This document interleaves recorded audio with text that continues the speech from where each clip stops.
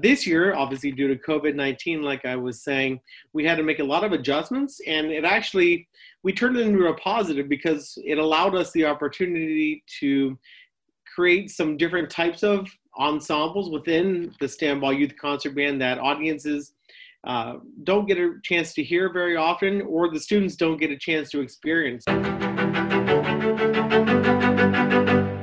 Gifted by area businessman Henry Stambaugh, the doors to Stambaugh Auditorium opened in 1926 to become a place of enjoyment, entertainment, and education for the people of Youngstown and surrounding areas.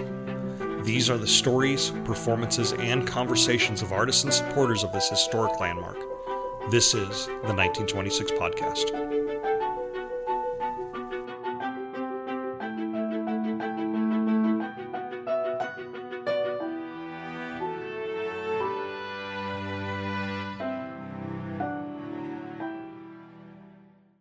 Welcome and thanks for listening to the 1926 Podcast.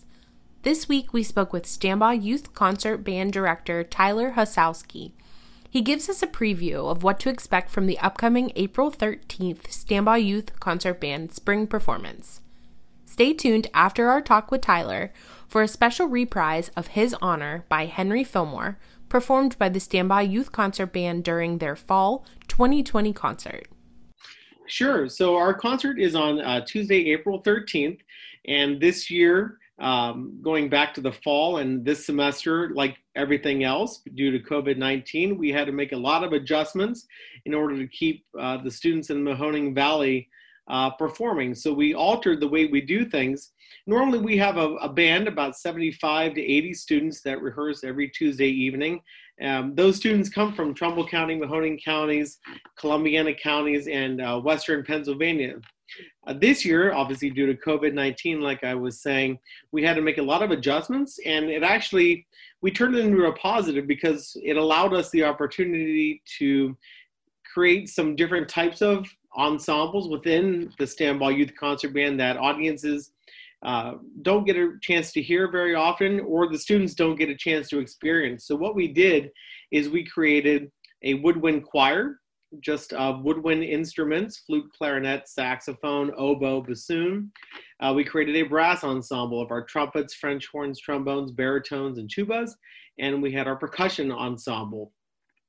From there, we even took those groups and divided them even into smaller groups, such as a flute choir, clarinet choir. This semester we're going to have a saxophone sextet. We also created different brass groups, different quintets, sextets, and then percussion ensemble. We're having two large groups of about 10 students each with that. And again, that's really exciting because that's something that we talked about doing for quite a while. And this year was kind of a really neat opportunity to take COVID-19 and turn it into a positive for our students.